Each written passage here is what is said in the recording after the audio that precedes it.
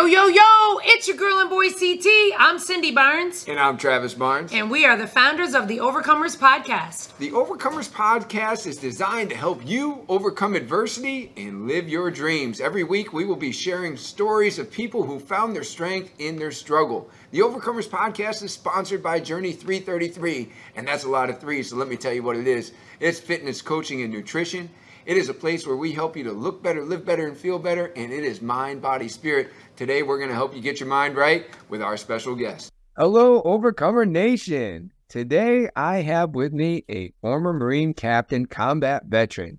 His military accomplishments include a wide range of experiences from managing an intelligence unit in Afghanistan to leading a scout sniper platoon overseas. He has completed some of the most challenging military training schools in the world, including the legendary Marine Corps Infantry Officer Course. Since leaving the military, Jayson has acquired 2 graduate degrees with honors, worked as a business consultant and college professor, and dedicated his life to assisting his fellow veterans in training the next generation of warriors. In fact, that's what we're going to be talking about today. We're going to be talking about Reawakening the Warrior Spirit.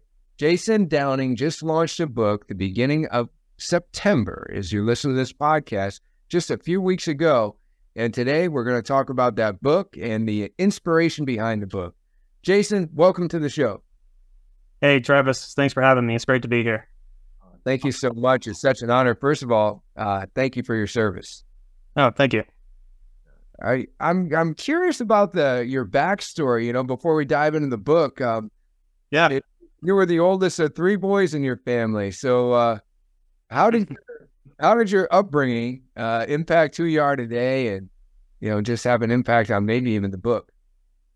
Yeah, so, I was the oldest of 3 boys. It was quite a rambunctious household, as you can probably imagine growing up. We also moved around probably, I think I counted it one time. It was like 8 or 9 times we moved before I was in my early teens. And we kind of struggled off and on with income and having enough money coming in for rent. So for part of that time, we even lived for a year in an RV park. And as you can imagine, with 3 boys, that can get pretty tight pretty quickly. Looking back on it now, I look back on it with fond memories. I think that I learned a couple of lessons there. As the oldest, you're always kind of the one that's looking out for your younger siblings. In my case, my 2 younger brothers. There's a certain amount of responsibility that comes along with that, and even a sense of leadership was certainly transitioned very easily into the military, and that mindset, that camaraderie mindset transfers over. But then I also learned that, no matter what situation you're in, how good it is or how seemingly bad it is, that if you focus on the important things in your life, and if you focus on family, if you focus on maintaining love and connection in the household, it doesn't really matter where you're living, whether it looks good or whether it looks bad. You can make a heaven out of hell, or you can make a hell out of heaven, depending on your mindset and whether or not there's love there. So those are just a couple of lessons that I took with me, through my life, and they still impact who I am today. That's a really great way to look at it. You can make a heaven out of hell or a hell out of heaven. That's really good. Living in an RV park with 2 brothers. Now, this podcast is sponsored by Journey 333. We have a Journey bus. It's really like an RV that's been wrapped in all of our Journey logo and, branding and whatnot. Nice. Now, I'm picturing your mother and your 2 brothers in that RV right now. And I guess love grows best in little houses is how the song goes. That's some small quarters living right there. Yes, it was. We definitely bumped into each other a whole lot. Spent a lot of time outside, whether that be going to the pool, hanging out outside, rough and tumble in the grass, or, there was trees to climb, or, we did have the good fortune of living around San Diego, so there was frequent trips down to the beach. So you try to stay outside as much as you can, but there's just, at the end of the day, there's no way to get around the fact that you're in a 45-foot space, and there's, lots of people there. What kind of training? I guess that was paving the way for you to be in the Marines later on, when some people got to the barracks and found out all that they had was a couple of bunk beds in a small space, you were like, oh, that's pretty roomy. That's awesome. All the space I need. Well, you were homeschooled growing up. Is that I right? was. Yes. Tell us a little bit about that. Bit of a long story. When my brother was quite young, he was born. It was called strabismus, which means cross-eyed. It's a medical condition where it requires multiple eye surgeries before he was a couple years old. And as a consequence of that, he had problems at a young age with depth perception. So when he was in first and second grade, he really couldn't read what the teacher was writing on the chalkboard. And they just thought that he was slow. And at the time, they didn't really have the resources to help him. Turns out he wasn't slow. He just, depth perception. He couldn't actually read what she was writing on the chalkboard. And so because of that, he was kind of falling behind. And my mom decided, I'm not going to wait for the school system to figure this out. I'm just going to go ahead and school him on my own. And so when she did that, when she made that decision, she decided to take all of us home and said, hey, I think that you're going to have a better opportunity, with homeschooling, kind of going at your own pace than you would necessarily will in, the public education system, which was a really, I looking back now, I just think it was an incredibly courageous thing for her to do at the time. And the same thing. That sounds like one strong woman to me. She's like, well, if you guys can't do it, then I'll do it, right? I mean, that's amazing. That's great. So for me, it worked out. It was great. I, allowed me to do schooling at my own pace. By the time I was a sophomore in high school, I was already taking college classes. So I was, taking AP classes and able to travel wherever we wanted. If we wanted to go and, spend a week down at the beach doing schoolwork, we just picked up and we moved down to went down to the beach. There was, no place you had to be every day. If we felt like, taking a trip across the United States to, as a extended field trip in order to learn more about the history of our nation or whatever, then that was open to us. So it was quite an interesting experience, actually. That's pretty cool. The mobile learning, you can be anywhere, still getting your schooling done. Now, you mentioned taking college courses. What kind of college was it that you ended up attending? So when I was in high school, I was just taking classes at the local community college. But afterwards, when I went into a 4-year degree, I went up to a school in Santa Barbara called Westmont College. It's a liberal arts school, and actually ended up majoring in political science. Pre-law is what I walked away with. When I first went in, I was going to be majoring in physics. I kind of had a affinity for math and I enjoyed the subject, but when it came down to it, I actually had more passion for politics and political theory than I did for just maths. So I ended up kind of transitioning about halfway through, and I really enjoyed the classes there. One thing that just sticks with me and why I'm so appreciative of where I went to school, they used what's called the Socratic method of teaching, and especially in the higher level classes where it's not just, sitting and listening to the professor lecture for a couple hours and then taking a test and seeing if you can regurgitate everything that's in your short-term memory system. The Socratic method of teaching is, especially in the higher level classes where there was a relatively small student to teacher ratio, was you read whatever your assigned chapter is during the week, and then normally you'll write something. So you'll have an essay that's due. So now you're reading and writing, generating your own thoughts based on a prompt that was given to you by the professor. And then you go into class, and what you do in class, you generally sit in a circle, and the teaching is driven by questions. So it's a dialogue between you, the rest of the students, and the professor. It encourages you not just to learn what to think, but to learn how to think, how to express yourself, how to write, how to be able to communicate effectively, how to be able to deal with disagreements, and how to process through, having a sophisticated discussion with your professor, who, no matter what stance you take, is probably going to play the devil's advocate just to push back on you, just to see if you can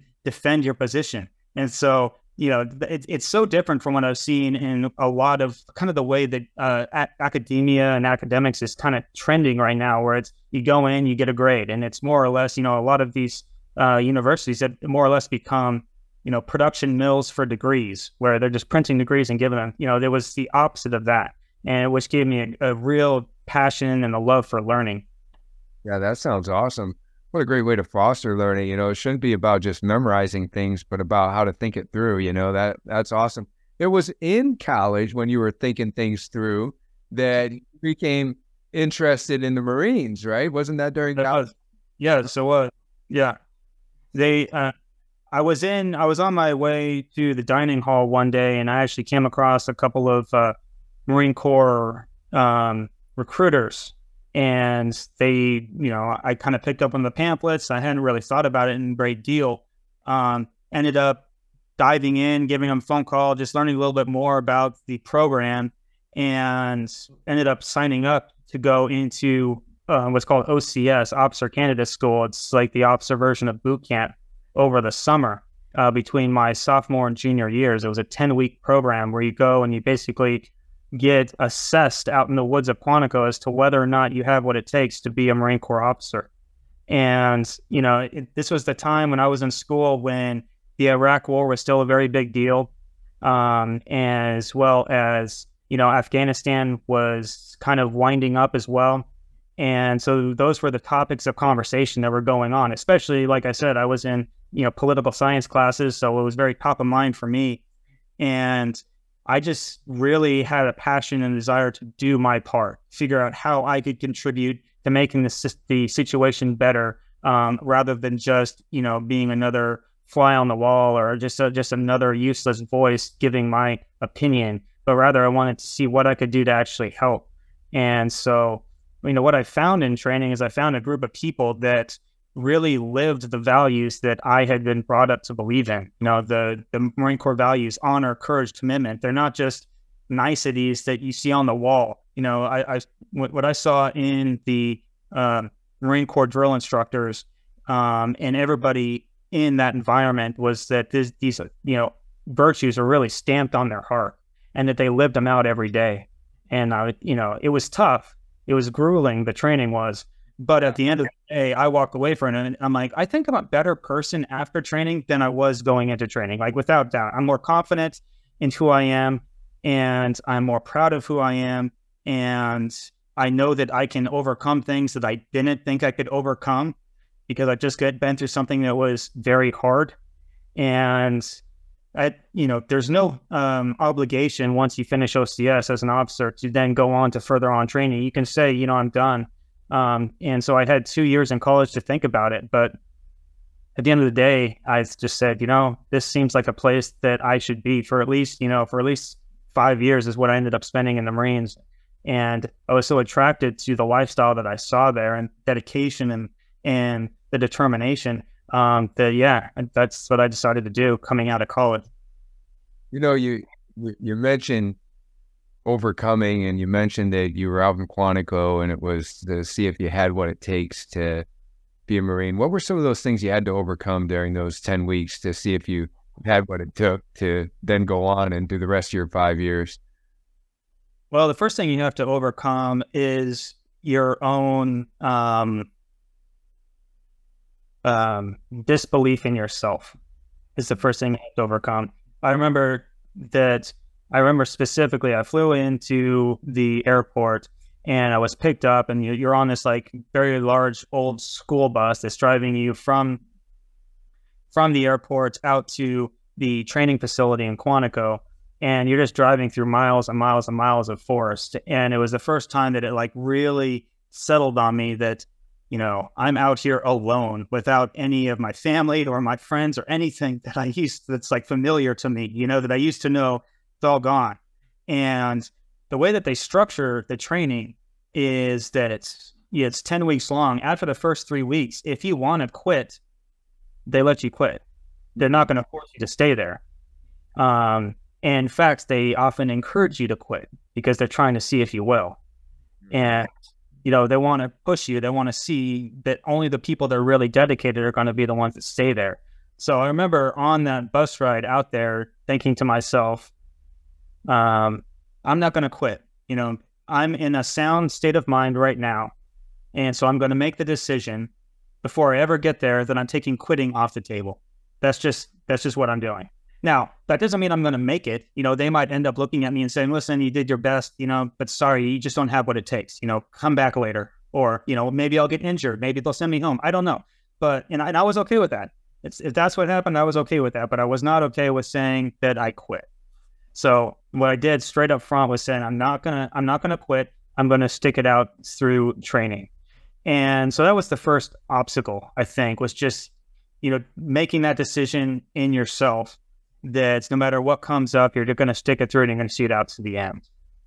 Of course, from there's a host of things that you overcome in training. You definitely pushed to your limits on multiple occasions, whether that be, lack of sleep, whether that be, not getting quite the food that you would like, or having to deal with the elements. I remember the first time I was, so as you're getting into training, you have to run, in order to be admitted, you have to run what's called a PFT, it's a physical fitness test. And this is they basically want to make sure you're fit enough in order to be able to go into training and to be able to do it effectively, right? So it's a 3-mile run. You want to do 20 pull-ups. That's the max score, so they have pull-ups, they have a run, and they have crunches. So it would be 20 pull-ups, 20 pull-ups, 100 crunches, and 3 miles in under 18 minutes would be a perfect score. Now, if you do anything less than that, then they take points away. But I remember during that initial PFT, it was during the summer in Virginia, so it was quite hot. And I saw somebody get heat stroke the first day I was out there and start stumbling around. And I don't know if you've ever seen somebody with heat stroke, but it's quite intense. You can definitely tell. And so that is, and I saw it actually multiple times in training. I lost count of the amount of times I saw people get some version of heat stroke. And so you definitely have a very, high appreciation for the elements and for heat and for what that can do to you. So, which is a few things, then you have to overcome, the trainings that you go through, the learning, you got to learn a whole new way of life. You got to learn how to follow orders and stop thinking, all the time and challenging people who you may not understand why they're asking you to do something, but there is a reason behind it. So you have to set your ego aside and just learn to go through the training, go through the motions. There's a host of things. It's just a completely new way of living that you have to adopt. Really good. I said to a friend of mine the other day, we were just talking, I work out at 3 a.m. 3 days a week, and it's because I need to find time in my busy schedule to get my workouts in. And some people say, that must be hard, working out at 3 a.m. And I said, well, if I do hard things, my life is easier, right? Because you have that you can pull from, right? If you don't do it, you can endure. And if you can take quitting off the table, that's what's preparing you for, making other things more doable, more possible. Mm-hmm. Right. After that, you must have probably led into some of your deployments, right? Did you have any deployments, or can you talk about that a little bit? Yeah. So after about 2 years in training, I did do 2 deployments. The first one was a year-long deployment to Afghanistan. And so went out there with the 5th Marine Regiment, and I was part of the intelligence team that was out there. And so did a variety of jobs in that role, serving as targeting officer, and then also making trips down to the battalion level to basically work with the intelligence units and the platoon commanders at that level to see what's going on in the battle space. It was our job to get an idea of what's going on in our battle space. What are all the units seeing? What are all of our intelligence sources telling us? And then being able to put together a coherent picture to then communicate that to the regimental commander and recommend courses of action based on the overriding mission for while we were there. And one of the chief missions that we had while we were there was actually during the troop drawdown. So we were trying to reduce our presence in the area while at the same time maintaining the level of security that had already been established. So we were trying to hand authority over to the Afghan security forces that had been trained for several years, and to get them to the point where they could then handle security on their own terms. So that was our primary job while we were leaving. Or while I was there. Yeah, doing more with less, transitioning leadership. What were some of the lessons that you got while you were in the military and on these deployments like that?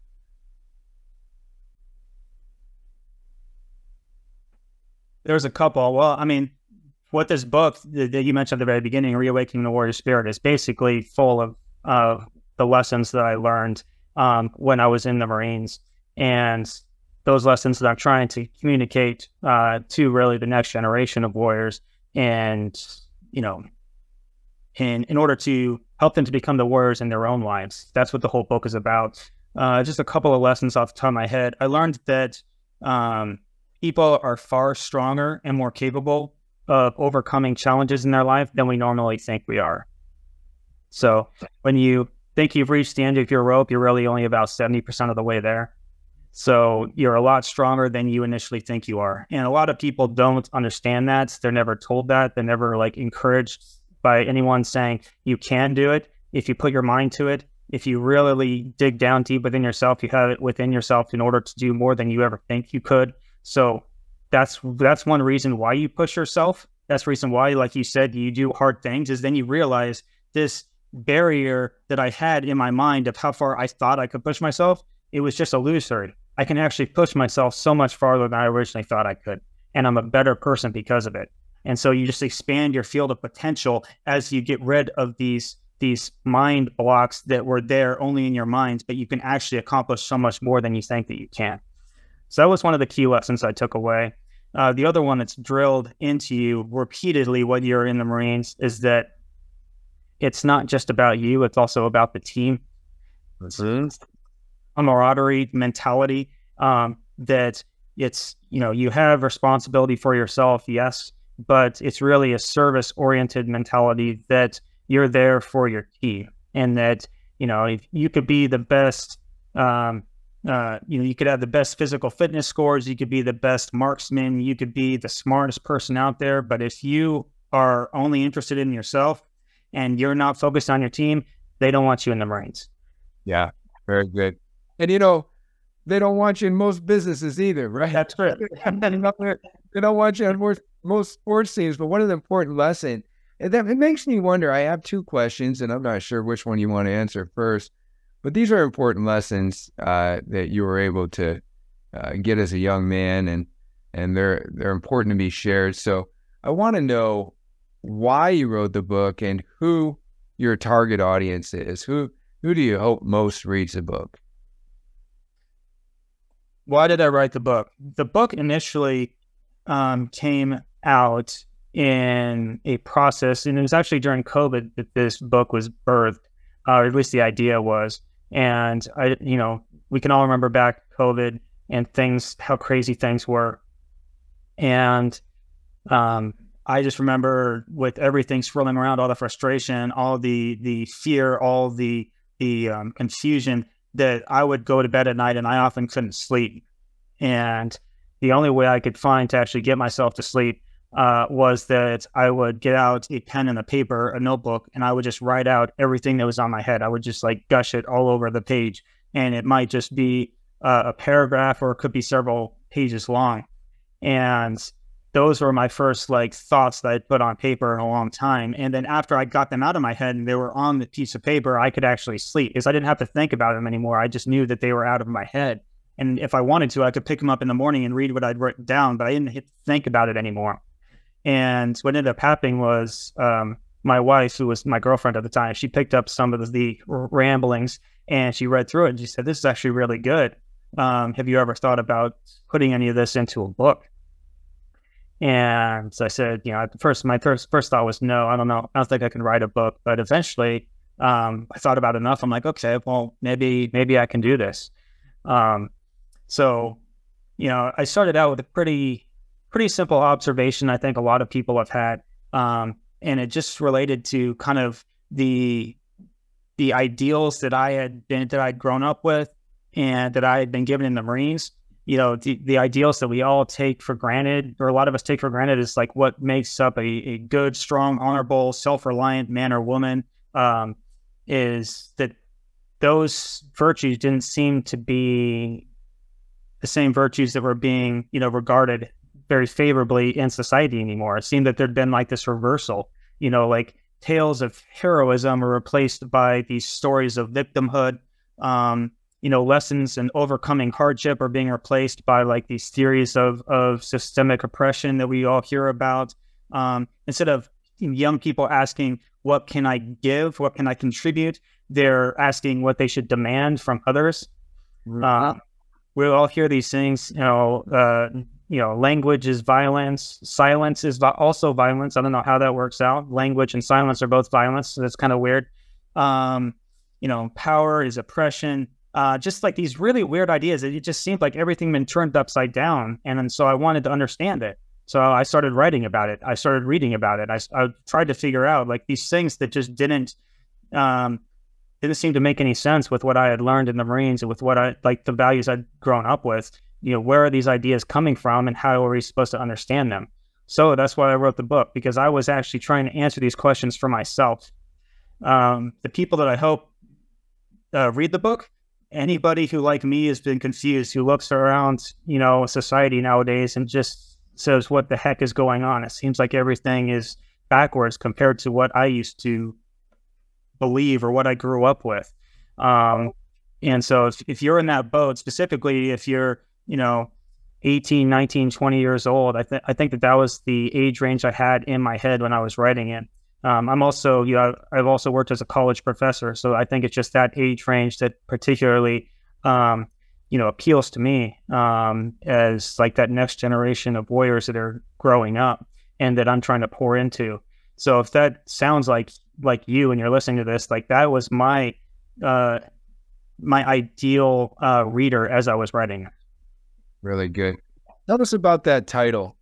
What does the title mean to you? Reawakening the Warrior Within. Yeah, so Reawakening the Warrior Spirit, and then the subtitle is Exploring what it means to be a warrior in the modern West. And I chose that word exploring very purposefully. This book it's an exploration. I am going to discuss the primary virtues that I believe make up the warrior mentality. So I talk about the service leader mentality.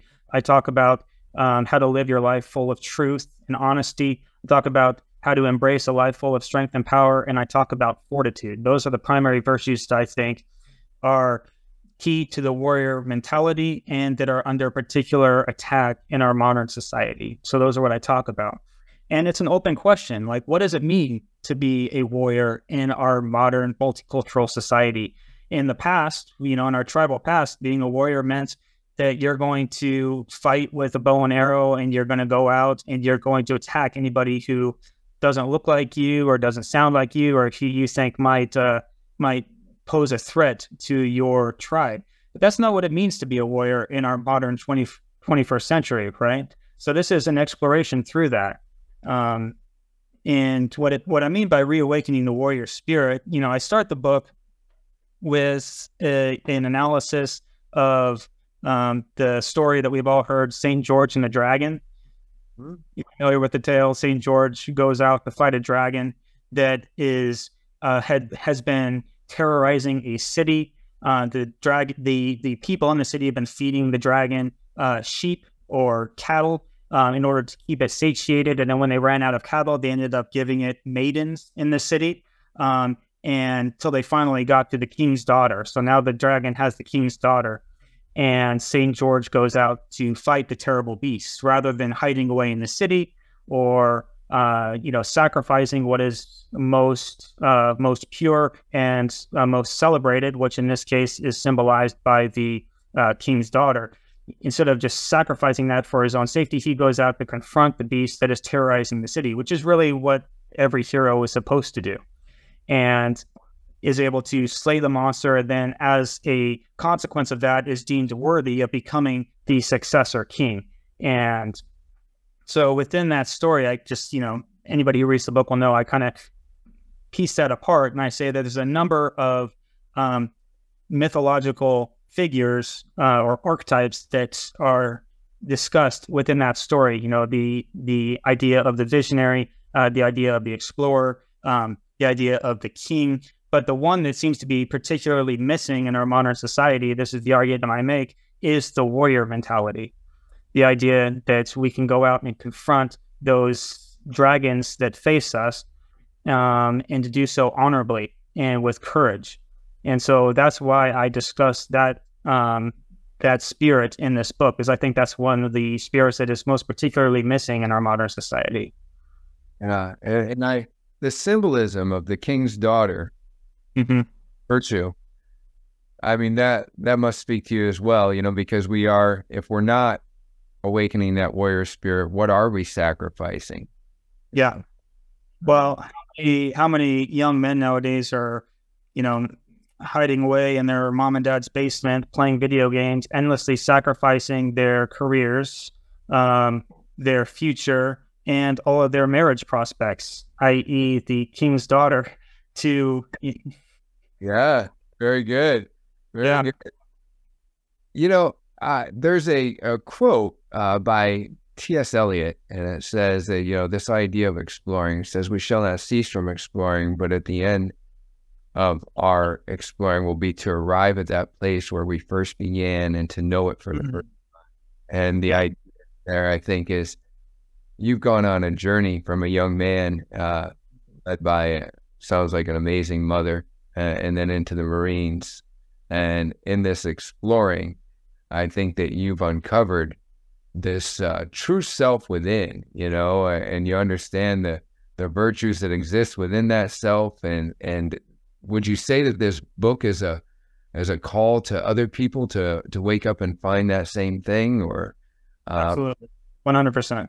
Yeah, I say in the I think it's the introduction of the book, I said this book's a call to arms. Of course, not physical arms, but it means get up and do something. Do something with your life. Do something hard. Find the mission and the purpose in your life.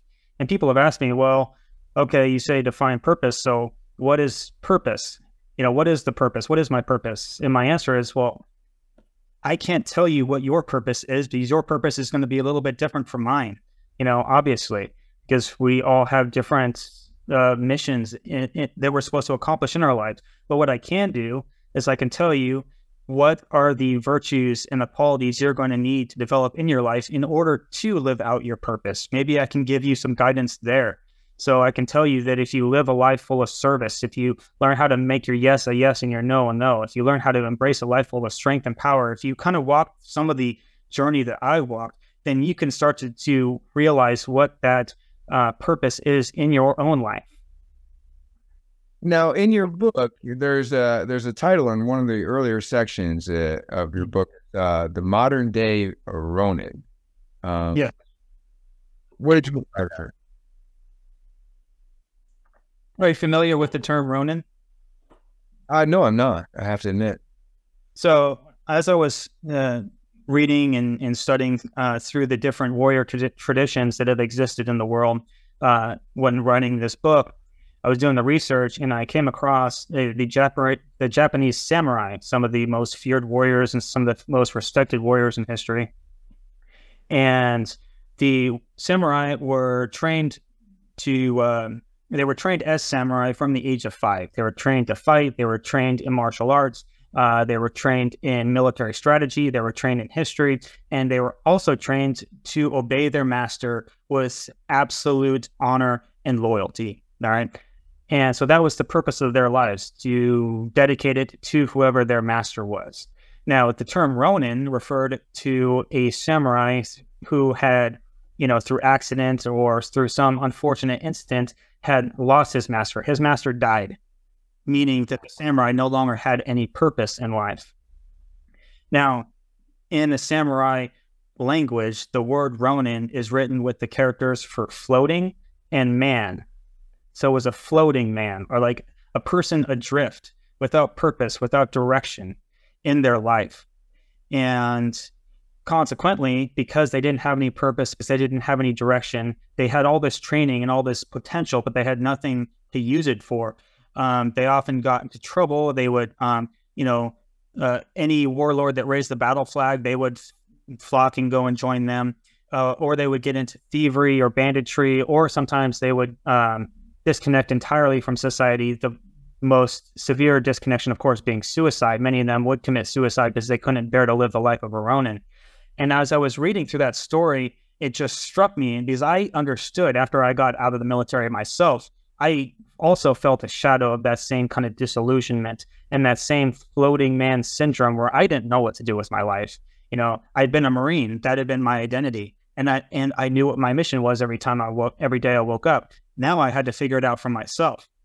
So the first thing I realized when I read about the Ronin was like, hey, I understand a little bit about that. And the next thing I noticed was that I looked around and I realized that's the floating man syndrome describes pretty well a lot of the people that I see in society nowadays, especially the younger generation.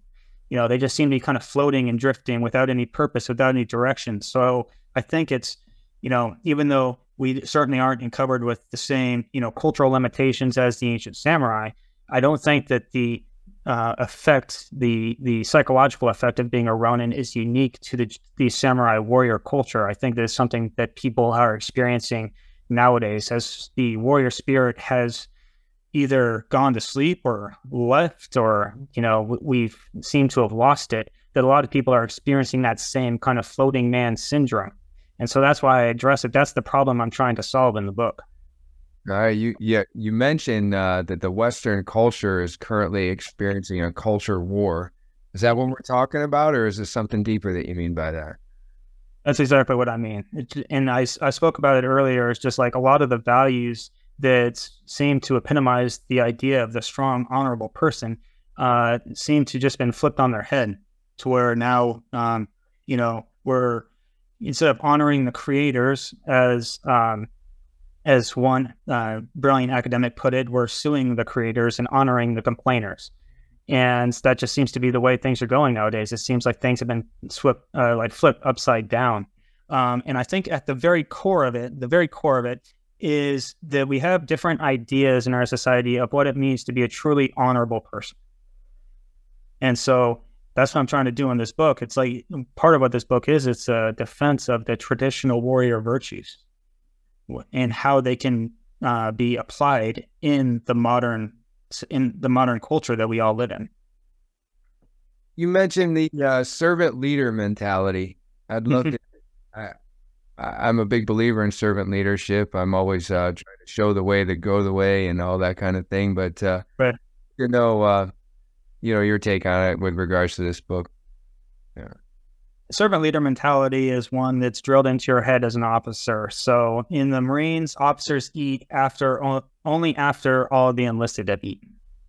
All right. So the idea is constantly reinforced that you're not there to lord your authority over them or to tell them what to do. Your job is to empower your subordinates and your team in order to most effectively do their jobs. The typical idea that I think people have in their head of a military officer is somebody kind of like, a General Patton, very loud, barking orders in war. And most of the most effective leaders that I knew in the military never needed to raise their voice. Oh. Yeah. They didn't shout, they didn't scream. They knew how to lead by example, and they knew how to lead by sacrifice. And the people who worked for them wanted to follow them. They weren't forced to follow them. They wanted to follow them. That's at the core of a servant leader mentality. It's not saying, how can you force your Marines forward ahead of you? It's how can you lead the way and look over your shoulder and say, follow me. And your Marines want to follow you no matter which direction you're telling them to go. So it's constantly asking you, how can you make yourself into the type of person that people want to follow? And that's so good. That's the type of leader I hope to be. Every day in leadership, I've grown from a manager to a business owner to a franchisor, but It's not about my power, is why you're going to follow me. You want that. That's so good. And what is the impact that you hope to have on any reader's life with regards to whoever reads this book? What's the impact that you want to have? I hope that they find themselves encouraged, first of all. I hope that they get a little kick in the pants and realize that, hey, I can actually do a lot more than I'm currently doing. Here are some areas in my life where I can, maybe tune up how I'm living my life and live a better life. So, when I wrote this book, it's not like I'm wagging my finger at people telling them what to do, because I put myself as one of the readers of this book as well. I'm writing the book to myself just as much as to anybody else. So I hope that they find it encouraged. I also hope that it shines a little bit of light on some of the crazy things that are going on in our modern culture in such a way that they can understand it. They can learn to think about it and in a clear-headed way. And that they're like, oh, so that's what's going on. Okay. And this is how a warrior in the 21st century would react to some of these things that are going on. The unexamined life is not worth living. I think you have created a book that's going to help us to examine our lives and see if there may be a way that we want to adjust a few things. So, well, I certainly hope so. Awesome. Well, thank you for authoring this book, and thank you for being so generous with your time today. If people want to get the book or if they want to connect with you more, how do they do it? My website is thewarriorjournal.com. And so they can always find me there or sign up for my mailing list. There's also a link to buy the book on the website, or you can find it on Amazon. You can also find me on my Instagram, Jayson M. Downing, at Jayson M. Downing. Jayson spelled with a Y, so it's Jayson. And those are my primary ways to reach me right now. All right. Anything else for our audience today? No, nothing burning right now. I just want to say thanks, Travis. Thanks for having me on. I appreciate it. And it was a pleasure speaking with you today. Well, thank you for being on the show. And again, thank you for your service and thank you for what you're doing with this book. Appreciate it. I appreciate you. Thank you. Thanks for listening, Overcomer Nation. Make sure if you haven't already, give us a 5-star rating. Make sure that you share this and subscribe so you can see all of our future content. That's right. And if you'd like to be a guest on a future show, go to overcomers-podcast.com. If you're interested in our franchise opportunities with Journey 333, then go to www.journeyfitness333.com. And finally, if you like what you heard today and you feel like you're somebody that needs a bit more coaching, go to travisbarnes.com.